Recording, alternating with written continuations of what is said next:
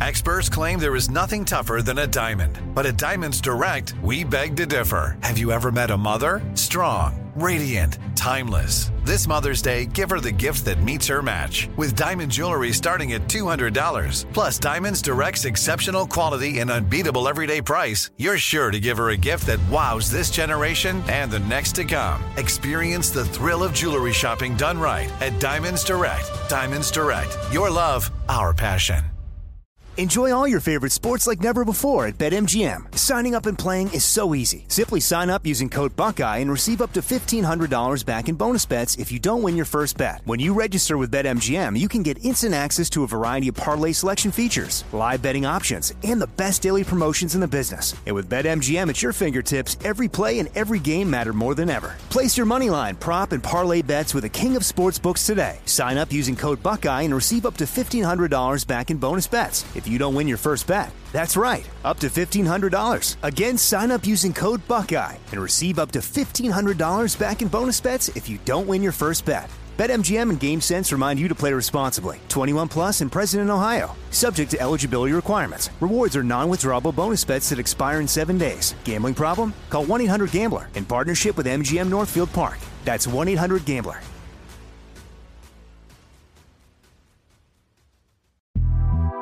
The Big Take from Bloomberg News brings you what's shaping the world's economies with the smartest and best-informed business reporters around the world.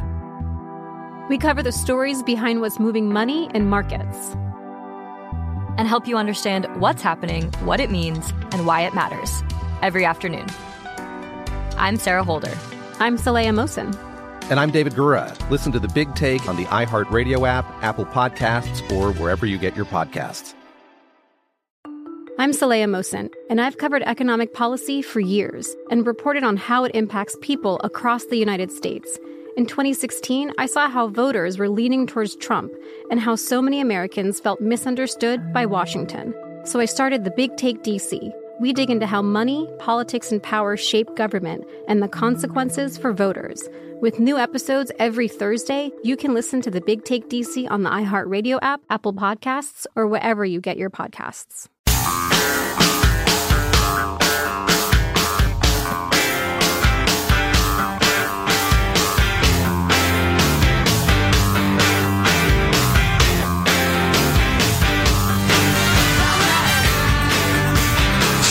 If you didn't watch the debate, you probably didn't. I mean, for most of you probably didn't. Certainly not the whole thing. The headline out of it is the billionaire Bloomberg, who spent all this money and risen up in the polls, just got pummeled, while Bernie, who's far and away the favorite right now, nationally, in the states he's already won and the states coming up, everybody left him alone for some reason. More or less. Although, you know, the shots that landed were the shots that have landed before. You can't possibly pay for this. It's unrealistic. You can't get it passed and the rest of it. But that is the rap against Bernie, so it's not going to catch your attention. Well, how about this? Bloomberg's own campaign manager tweeted out 2 days ago, we've got an op-ed or an Oppo research file on Bernie that's going to disqualify him. Oh, right. Well, how about lay out maybe one or two nuggets last night? Since you're getting just flamed on stage and the guy standing at 31% over there, you just left him alone. Yeah. What are you holding back on? That makes me think they don't actually have Oppo research on Bernie. That's a bluff. I wonder. Why would you hold it back? What are you waiting for? You know, sometimes I find myself thinking about whether it was Hillary or really any candidate. I think, well, maybe they were laying low because they're waiting till blah, blah, they just wanted to. When does then that it work? always turns out that no, they're incompetent. Yeah, when does that ever work? I don't know. It would seem to me that for all campaigns, give everything you got now, your best effort now. Mm-hmm. Don't wait for this state or that whatever, because that doesn't seem to ever work for anybody. Well, it reminds me of a conversation I've had with my kids who are now all young adults. And I think any of us who are past 40 have pretty much fully realized this. There's a lot more incompetence than you guessed as a child. You thought adults had it all together, and now, you know, you get to a point where you figure out there are a few folks who really have their act together and know exactly what they're doing. There are a hell of a lot of us who have a decent idea what we're doing, but it's just the world keeps coming at us, so we're just doing our best. And then there are the just complete flaming incompetence. And, you know, the more I observe politics, the more I realize that A lot of these people are just bad at their jobs, or their prejudices get in the way. And I don't mean like racial prejudice, just the strategy of the past. They're so in love with them. They stick with them even when the times have changed. So it could be, Bloomberg and his people, the best money could buy, are just bad at their jobs. Having said that, it was a jazzy debate. I mean, and never mind if you don't give a damn about which Democrat wins, although I think everybody does, because, it's who you're running against if you're a Republican. But, man, the knives are out there beating the heck out of each other, including, little Pete trying to humiliate Amy Klobuchar, her not having it. Liz had a machine gun up there and was spraying rhetorical bullets at everybody except really Bernie, as Jack pointed out. We have a highlights package. We'll play it for you. We're going to pause and discuss and the rest of it. But Positive Sean, if you'd be so kind as to roll that. I'd like to talk about who we're running against. A billionaire who calls women fat broads and horse-faced lesbians. And no, I'm not talking about Donald Trump. I'm talking about Mayor Bloomberg. I actually welcomed Mayor Bloomberg to the stage. I thought that he shouldn't be hiding behind his TV ads. I don't think you look at Donald Trump and say, we need someone richer in the White House. Let's put forward somebody who actually lives and works in a middle-class neighborhood in an industrial Midwestern city. Let's put forward somebody who's actually a Democrat. Look. The one thing that I'm really worried about, embarrassed about, was how it turned out with stop and frisk. It got out of control. And it's not wow, that's so weak. Was that his first response to that controversy? Yes. On a debate stage? Yes. And that was it? Yeah. You don't have a great line that ready to go? The one thing I'm embarrassed about or think about, really? He actually sounds like he was coming up with that off the top of his head. Yeah. Like Sean said, how could you know that was going to come up? The two biggest knocks against you are stop and frisk and your woman problem. Yeah. And you didn't seem like you'd put any thought into it prior to that moment.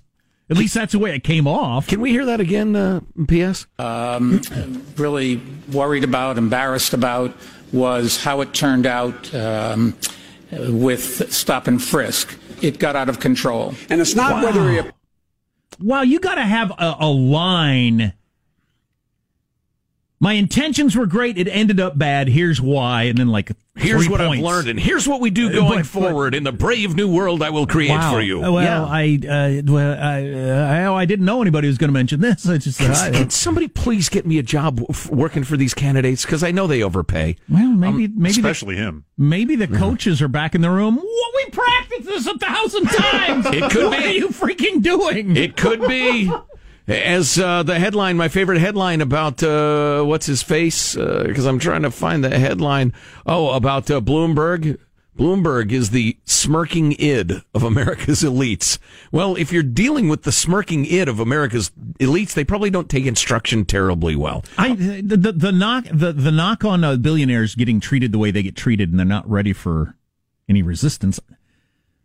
I know just with my job, I get treated in a way that I'm going to be shocked when it ends. When I'm with businesses and stuff like that. Oh, yes, Mr. Armstrong. We are honor, Mr. Armstrong. I know that happens all the time. And I can imagine if you're a billionaire and that's your whole life, every moment, every day. Oh, yeah. At least Bloomberg can play the self-made card, but every word that drips from his lips tends to contradict the whole self-made image. Well, but that's decades ago. He's been this rich guy for 50 years. Good point, yeah. Every meeting he's ever in, his comment, that's a great idea.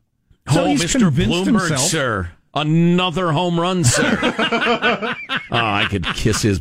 So, Positive Sean, let's hear the Bloomberg weakness again, because Biden's responding to that. Really worried about, embarrassed about, was how it turned out with stop and frisk. It got out of control. And it's not whether he apologized or not, it's the policy. The policy was abhorrent, and it was, in fact, a violation of every right people have. I have no tolerance. Pause there. That was Joe Biden at his best. I don't think it violated my right against illegal search and seizure or cruel and unusual punishment. Joe is he's a nice old fella, but not quite sharp. Isn't that the definition of illegal search and seizure? The stop and frisk, though? Libertarians. Oh, yeah. Actually, it was not cruel and unusual punishment, though, and it certainly didn't impact my right to exercise my religion. No, but you're right about that. It's not just minorities who are bothered that. Libertarians of all stripes hated that policy. Problematic policy, yeah. But Joe just was doddering old Joe. He's fine. He's fine. Remember when the debate started like 5 years ago?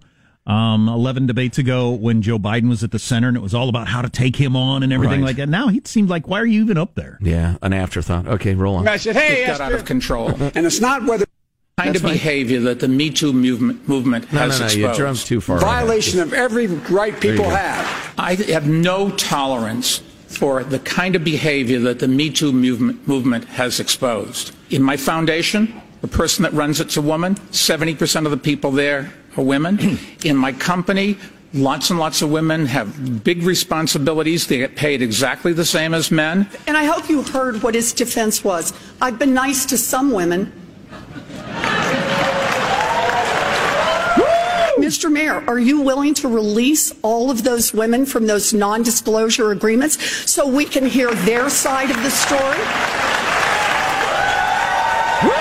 There's agreements between two parties that wanted to keep it quiet, and that's up to them. We are not going to beat Donald Trump with a man who has who knows how many non-disclosure agreements and the drip, drip, drip of stories of women saying they have been harassed and discriminated against. That's not what we do as Democrats. Mr. Vice President. I believe in democratic socialism. So just on that topic, there is no good response to that, really, and that's why he needs to change the subject. But are we going to decide as a nation that anybody that's ever sexually harassed a woman can't be president? 30 years ago? Is that where we are? Maybe that is where we are. Maybe that is where we should be. But that's sort of what she's insinuating, isn't it? Yeah. If there's a woman that comes out and says you sexually harassed her, you can't be president. Again, Bloomberg was utterly unprepared for that attack. Yeah. You know, I could give me 30 seconds. I'll come up with a pretty good response, but he acted as if he was surprised it happened. So. I believe in democratic socialism for working people, not billionaires. What a wonderful country we have. The best-known socialist in the country happens to be a millionaire with 3 houses. What I miss here? Well, you'll miss Listen to that response. To me, that was the line of the night. That's a great line. It's hilarious and good. There's an entire generation that view their uncles and it's the party that cried communism. They have been desensitized to the socialism communism thing because all these policies get described as that. And so it just doesn't carry any weight, and it's viewed as a lazy argument against what they are in favor of. For that crowd. Yes. But that's not the way it's going to play on the national stage. Although he calls himself a democratic socialist, and they're saying the leading socialist has 3 houses. His fellow Democrats said that. I just think it's interesting that line got no response. Right. In a normal crowd, it would have gotten some applause. Yeah. In the general, it will. Well, you'll miss that I work in Washington, House 1. That's the first problem. Live in Burlington, House 2. That's good. And like thousands of other Vermonters, I do have a summer camp. Forgive me for that. Where is your home? Which tax haven do you have your home? New York City, thank you very much. And I pay all my taxes. And I'm happy to do it because I get something for it. And Mitch McConnell, I've been the object of his affection and the president's affection. The way he's gone after me, this new Republican Party, after me, after my son, after my family. I don't need to be told I'm a friend of Mitch McConnell's. Mitch McConnell has been the biggest pain in my neck in a long, long time. And that's what we are saying, Pete. Is maybe it's a time for the working class of this country to have a little bit of power in Washington rather than your billionaire campaign contributors. All right, look, first of all, I know. And if there are a few people who make ugly remarks, who attack trade union leaders, I disown those people. They are not part of our movement. But leadership is about what you draw out of people. It's about how you inspire people to act. I have an idea of how we can forward. Stop sexism on the internet. We could nominate a woman for candidate for president of the United States. Mayor Buttigieg. You know, that was her big applause line. She screwed it up. Amy, she's just not ready for prime time. Well, I don't know if it's on She's Scott Walker in a skirt. Let's be honest with ourselves here. Does this montage include the Post-it note thing? I don't know. I don't believe it does. But So that was cute. Elizabeth Warren was blasting their various healthcare proposals and said Amy Klobuchar's plan could fit on a Post-it note. And Amy Klobuchar says, well, I take offense because Post-it notes were invented in Minnesota. And I thought, what the hell is that? Well, what is that? What did you say that is, Sean? That's her awkward aunt energy. Her awkward aunt energy. Yeah, and it just her boosterism because she's never going to be president. I hear that line and I think, I'll bet her potato salad is fantastic. That's what I think. I mean, what a weird comeback to that. Make her secretary of potato salad. Or side dishes in general. All right, is there more? Mayor Buttigieg really has a slogan that was thought up by his consultants to paper over a thin version of a plan that would leave millions of people unable to afford their health care. It's not a plan, it's a PowerPoint. And Amy's plan is even less. It's like a Post-it note. Insert plan here. Bernie... I'm more of a Microsoft Word guy. I must say I take personal offense since Post-it notes were invented in my state. Booyah! Headshot! Come back from that! Try to stop that fire! Our next president. Huh? How are you going to respond to that one? Take that! Oh! Oh, hilarious. Armstrong and Getty.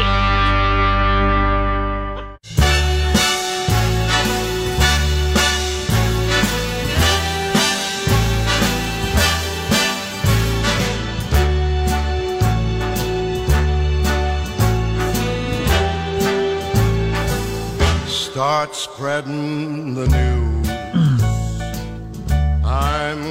Where's your home? What tax haven do you have your home in? New York City. A couple of old Jewish guys yelling at each other. Why don't you go back to the Hamptons? The Vermont, wherever you live. That's my egg salad sandwich. I was here first. I'm number 14. Are you trying to keep me out of Del Boca Vista? Saw this headline today, New York Post. Mark Zuckerberg. Remember him? Sure. Evil? Red-haired? Facebook. Mark Zuckerberg reportedly gets his armpits blow-dried before speeches, according to the New York Post. I don't know if that's true or not. That's odd. I don't care if it's true or not. I'm pretending it's true. Yes. There you go. I'm going to accept it as truth. Now, he famously wears a T-shirt, right? Does he ever throw on the second shirt? He threw on a suit for Capitol Hill, right? He's T-shirt guy. So is somebody's job to stand there with a blow dryer? Or does he do hold it his arms himself? up like talking to people or on the phone? Zero chance he does it himself. Yeah, exactly. He's got a pit blower? Yeah. Good work if you can get it. Found that one on Glassdoor. I thought, well, that's for me. And I was so fortunate I got the job. I lied on my resume and I got the job. 4 interviews later, they offered me the job. Zuckerberg's pit blower. Nice. Oh, hey, listen, this story, I've got a handful of things that kind of gotten shoved aside by the big stories of the day, and I hate to do that. But big piece in the WAPO, limiting immigration over the next 4 decades would do little to stop. It could push the country into a population decline, according to a new report by the U.S. Census Bureau. Long and short of it is we're not having babies. Native Americans are not having babies. And for the first time in a decade... Indians. What's that? You don't mean Indians. You said Native Americans. Sounds like you mean Indians. People who were born in the United States. Okay.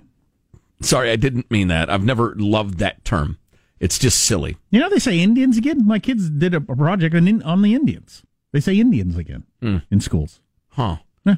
How do they feel about indigenous peoples? I don't mind that. It's a little long. Although everybody came over from somewhere. Everybody emerged from, Sure. Africa or whatever, whichever theory you accept. For the first time in a decade, Census Bureau gamed out how varying degrees of immigration could impact the U.S. population in terms of growth, age, racial diversity, and its labor force. And the long and short of it is, according to William Fry, who's a demographer who analyzes the census for the liberal Brookings Institution, we desperately need immigration to keep our country growing and prosperous. It's the reason we've had a robust economy and economic growth is we've had a population growth. We've had a growing population year after year since, the founding. And we won't anymore unless we permit lots and lots of immigration. Okay, I'm fine with that, but let's have some idea where we want people to come from, and I don't think there's anything wrong with deciding that. Well, and how about this? What skills you bring. Well, right, and let's take 20 minutes to have a discussion with Americans about what would it look like if indeed our population froze or started to shrink. Would that have an effect on your life? Would that be a good thing, bad thing, neutral, neither? How about more immigration, as Jack said, from where and by what method? But instead, no, we just shout slogans at each other. Listen, I think there's too much immigration too fast. You're a racist. And then where does that leave us? I don't know. More analysis on the debate. What'd you think? 415-295-KFTC.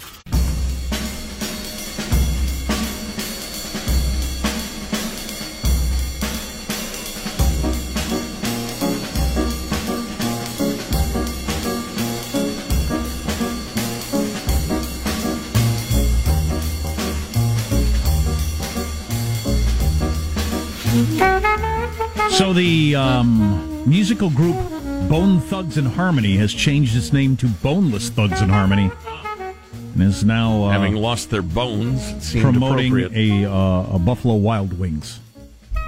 I don't know much about Bone Thugs and Harmony, but it sounds kind of street and tough. And Boneless Thugs and Harmony, changing your name to promote chicken wings makes me think you're not quite as street and tough as you sounded, and more just entrepreneurs. Well, at this point, they're careers, to the extent that they have one. Sure, I get it. Cash in. There was some 20-year-old rapper from New York who was gunned down in a home invasion in Los Angeles just the other day. Some young man of note. It's dangerous work, being a rapper in L.A., apparently. It was interesting. Some of the responses to it were all about, and these are like Nicki Minaj was like, the Bible says the worst thing is jealousy, and there's going to be something. But nobody was talking about this is a horrific crime, and my God, I hope the authorities bring the perpetrators to justice. No, everybody was kind of posturing like they knew what was going on, and I found that interesting. Again, it's dangerous work. We've got some of the analysis of the debate coming up from various leading lights of the Democratic Party that's kind of interesting. They're worried is the short version of that. Did you know it's a Girl Scout cookie season? They polled 7,000 U.S. adults and discovered once and for all, which is the Girl Scout cookie America likes the best. What do you expect it is? You know what it is. The Thin Mint. Of course. Naturally. God, one of the greatest cookies. What's one of the greatest things ever created? Yeah, you're right. Including penicillin and automobiles. Yeah. And it supports the Girl Scouts, which is a fabulous organization. The Boy Scouts filed for bankruptcy. Yeah. The national organization did. The local chapters are independent entities, for those not following this story closely. It's a shame. It's a shame. It's also a hell of a shame that there were little boys being molested. Regularly for decades. Yeah, by pervs. Yeah. Back to the Girl Scout thing. Sick pervs. Anyway, yeah. You put a package of Thin Mints in the fridge. Oh, man. There are not many things better than a Thin Mint fresh out of the refrigerator. I don't know why, but it's I often pair it with ice cream because I can't get enough sugar when I'm eating those things. That'd be good with ice cream. I was about to say, with a cold glass of milk. Yep. Oh, my God, that's good. Holy cow. You eat the whole sleeve? Because I do. Oh, I kind of consider a sleeve a portion. Yeah. What? That is like one serving. Yeah, that's a serving. 2 servings in the box. A serving of Thin Mints is the sleeve. When my girls were Girl Scouts, I consumed an unholy number of Girl Scout cookies. I would never binge like that. Oh. But it was... You consider that binging? Did you eat Yes, sleep? It's disgusting. It's horrific. You're like a dog. No offense. It's not... Are you calling me stupid, Pete? Well, at least what are you calling me stupid? At least I'm not calling you a horse-faced lesbian, well, right? It wouldn't be that much more than eating like a Long John donut, would it? A maple bar? Oh, eating a sleeve of cookies? Way worse. You think? Yes. Yeah. The density, yes, they both man. look at me with dismissiveness. The density. Are you calling me stupid, Pete? No, it's not dismissiveness. It's disdain. It's subtly different. It's a much denser treat. Hey, by the way, every time I'm mostly air. Where's my HFL? Every time horse-faced lesbians. Yeah, every time we mention the debate, we got to. Hey, there you go. There you go. Horse-faced lesbians. Yeah, I thought we were on the same page, but I've thought that many times. Hey, the HFLs. Listen. There are so many important things that politics can lead to in our lives. I mean, where the politics meets real life is where we ought to be focused, but we're not. It's usually dumb stuff or grandiose Santa Clausian plans that'll never come true, and it makes me crazy. But Then you get the part of politics that is throwing, aspersions at each other, or fairy tales and the rest of it that ignore reality. Here's a good example of it. The whole women getting paid 77 cents on the dollar for men. Number one, that's absolutely not true. It is not true. That doesn't go into a question of which fields are chosen more often by women than men, the more dangerous fields that tend to pay better, and there are a bunch of things that are there are so many fallacies attached to that argument. When you equalize for those various things, the pay is actually very, very close. And then one of the things that really separates men and women, and Jack and I have known this for a very long time because of the nature of what we do, and that, each radio show is kind of unique and has to negotiate what it gets.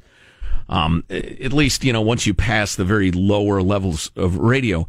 And another study has come out which has shown that which is obvious, and there's so many women who understand this. Men, in general, tend to be more competitive and more combative. No Men, way. Yeah, I know. If I was Larry Summers, president of Harvard, I'd be fired for saying this. But in general, more guys are apt to say, oh, yeah? Yeah? Let's find out. Than women who God or fate or genetics or evolution made more cooperative. Guys, in general, more competitive. Women, in general, more cooperative. And where this bears out is in going to your boss and saying, not only do I want a raise, if I don't get a raise, I'm leaving. There is a huge gulf between the number of men who do that on a semi-regular basis and the number of women who do that. Now, if you want to make the lefty argument, well, women have been socialized, blah, blah, blah, there's probably a grain of truth to that. But I think it's mostly just the way we're made. There's a new book out by Charles Murray about that. Oh, is there? Yeah, a new book about the way we're built. That's going to be kind of controversial. I don't remember if it's complete. I think it comes out in March. But anyway, it's about that. We'll talk to him. Yeah. But they surveyed, who did this? It's one of your big staffing companies. 28 U.S. cities in the survey, all the heavyweights that you'd expect. 2/3 of men asked for more money in the last, I guess, with their current or most recent employer. 2/3 of men versus 46% of women. 66 to 46%. That's a pretty big gulf.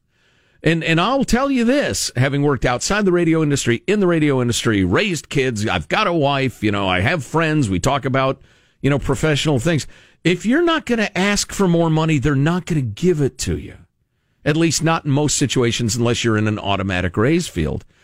And it's just, it's so self-evident to me, and it's so not helpful to scream that it's sexism as opposed to talking to girls. And I say this as a dad who adores his daughters, and I respect them very much. But go to girls, in high school and college, whatever, young professionals, etc., and say, listen, because of the tendencies, the tendencies of men and women, it's possible you're probably not as confrontational as the guy who you're working next to.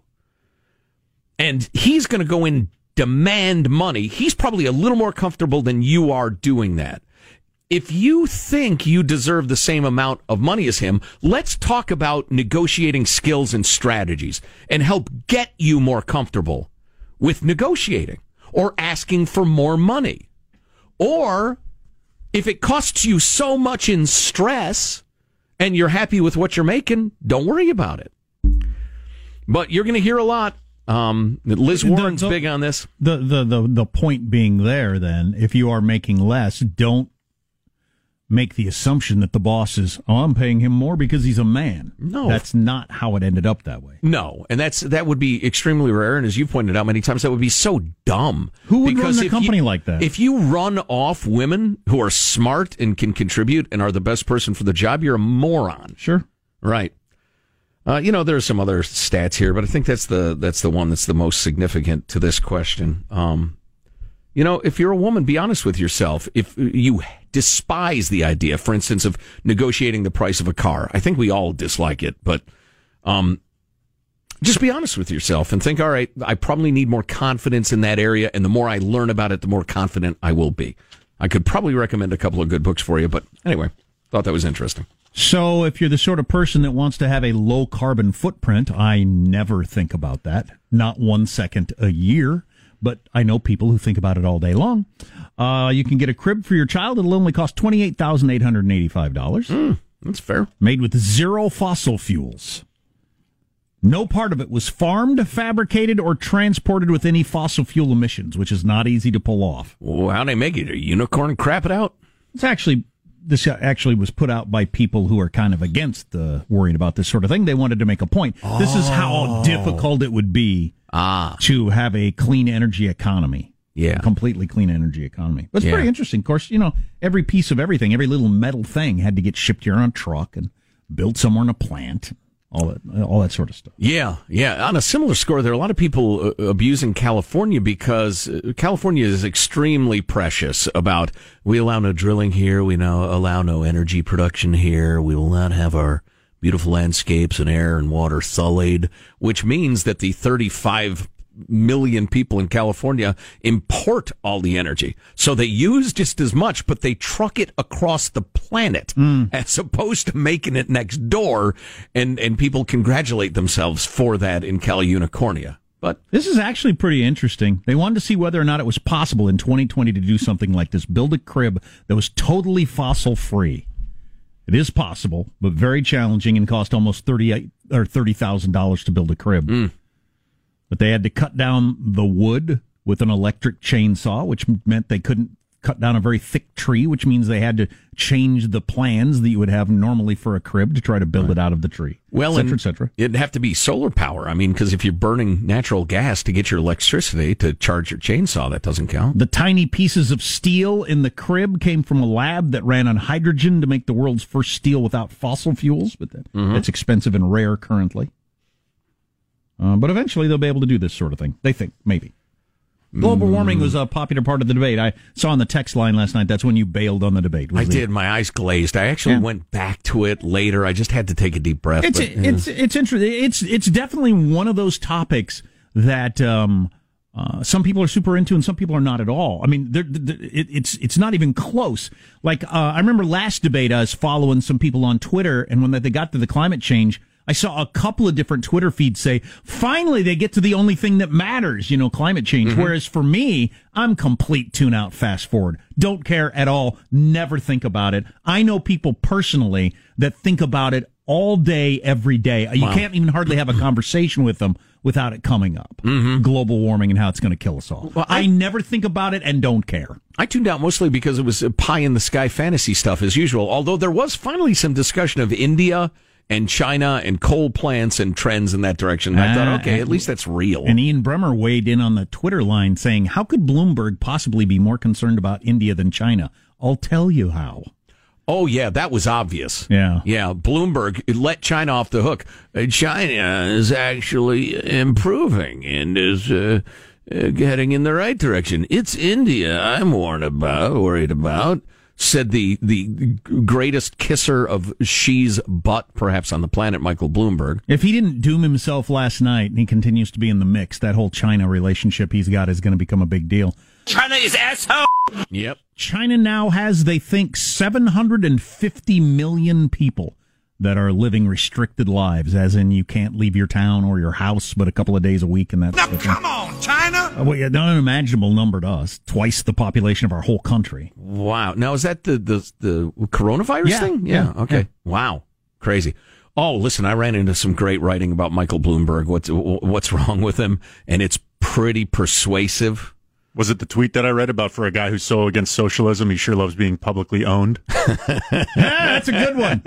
That's a good one. That's funny. Booyah! That's I know funny when I see it, and that's funny right there. So more on, if you don't hate him yet, you're going to in a minute. Stay around. Armstrong and Getty. That's pretty funny.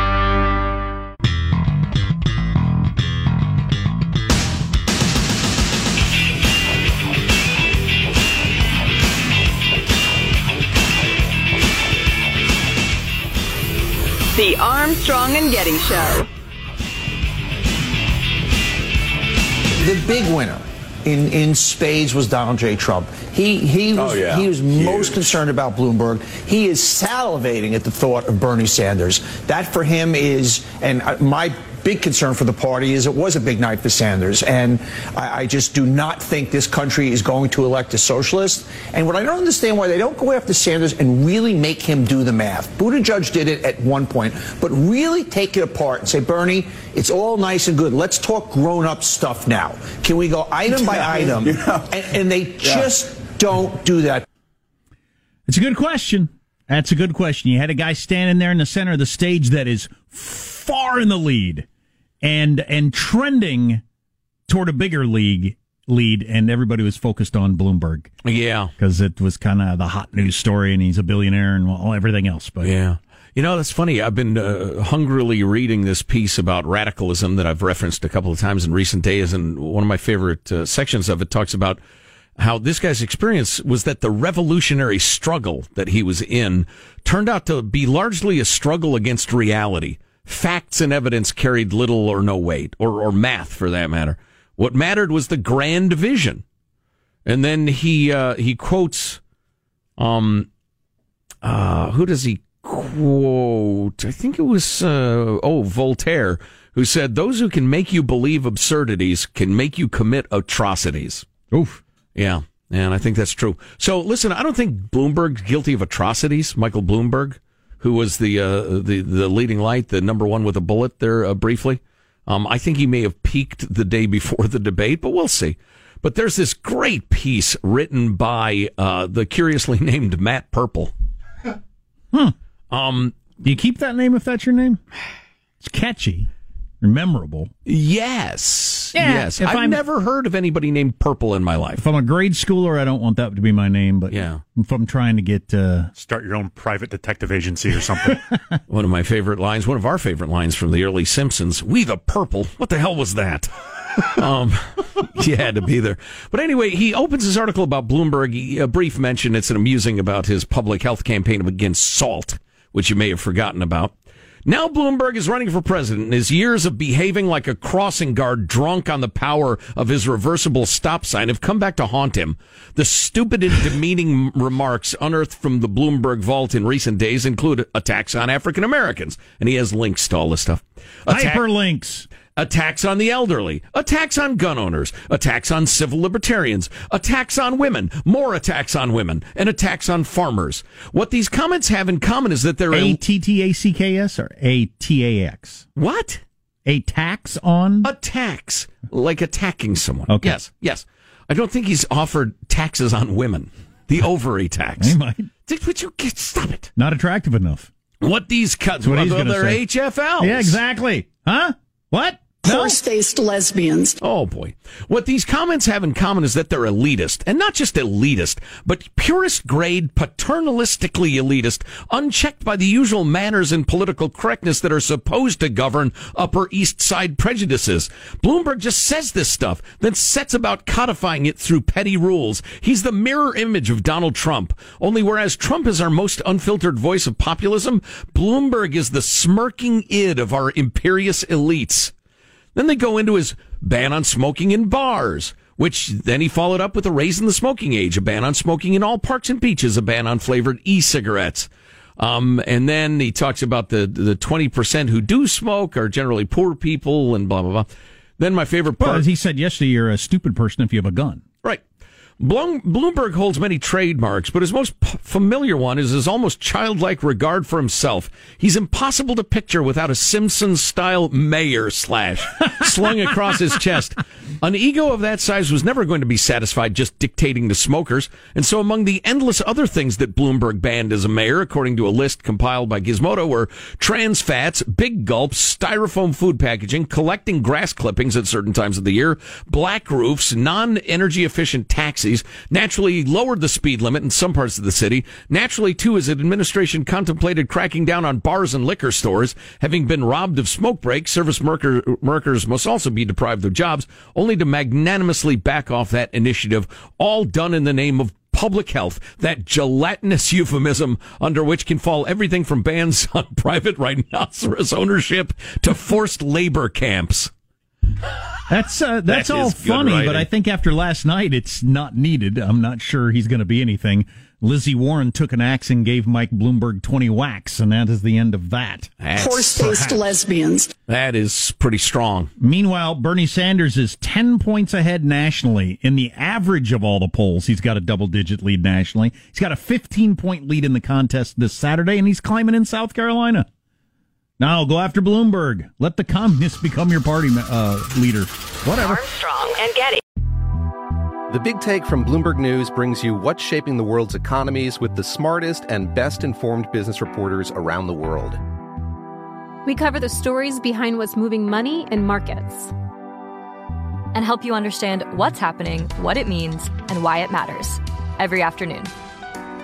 I'm Sarah Holder. I'm Saleha Mohsin. And I'm David Gura. Listen to The Big Take on the iHeartRadio app, Apple Podcasts, or wherever you get your podcasts. I'm Saleha Mohsin, and I've covered economic policy for years and reported on how it impacts people across the United States. In 2016, I saw how voters were leaning towards Trump and how so many Americans felt misunderstood by Washington. So I started The Big Take DC. We dig into how money, politics, and power shape government and the consequences for voters. With new episodes every Thursday, you can listen to The Big Take DC on the iHeartRadio app, Apple Podcasts, or wherever you get your podcasts. If you love sports and true crime, then there's a new podcast from executive producer Dan Patrick and hosted by me, Jay Harris, that you won't want to miss. Playing Dirty: Sports Scandals. Each week, I'm squeezing the juiciest details from some of the biggest sports scandals ever. I'm talking Marcus Dixon, Olympic gymnastics, Cain Velasquez, salacious Super Bowl-level scandals. Join me on the dark side of sports by listening to Playing Dirty: Sports Scandals on the iHeartRadio app, Apple Podcasts, or wherever you get your podcasts. I'm Hannah Storm, and my new podcast, NBA DNA with Hannah Storm, chronicles my 6 decades in professional basketball. From growing up in the sport to becoming one of sports TV's first female broadcasters. Join me as I dig deep into the game's history, unearth some wild stories, and talk to my friends from the world of basketball, from Dr. J to Charles Barkley. It's been a wild ride, and now I get to take you with me. Listen to NBA DNA with Hannah Storm on the iHeartRadio app, Apple Podcasts, or wherever you get your podcasts.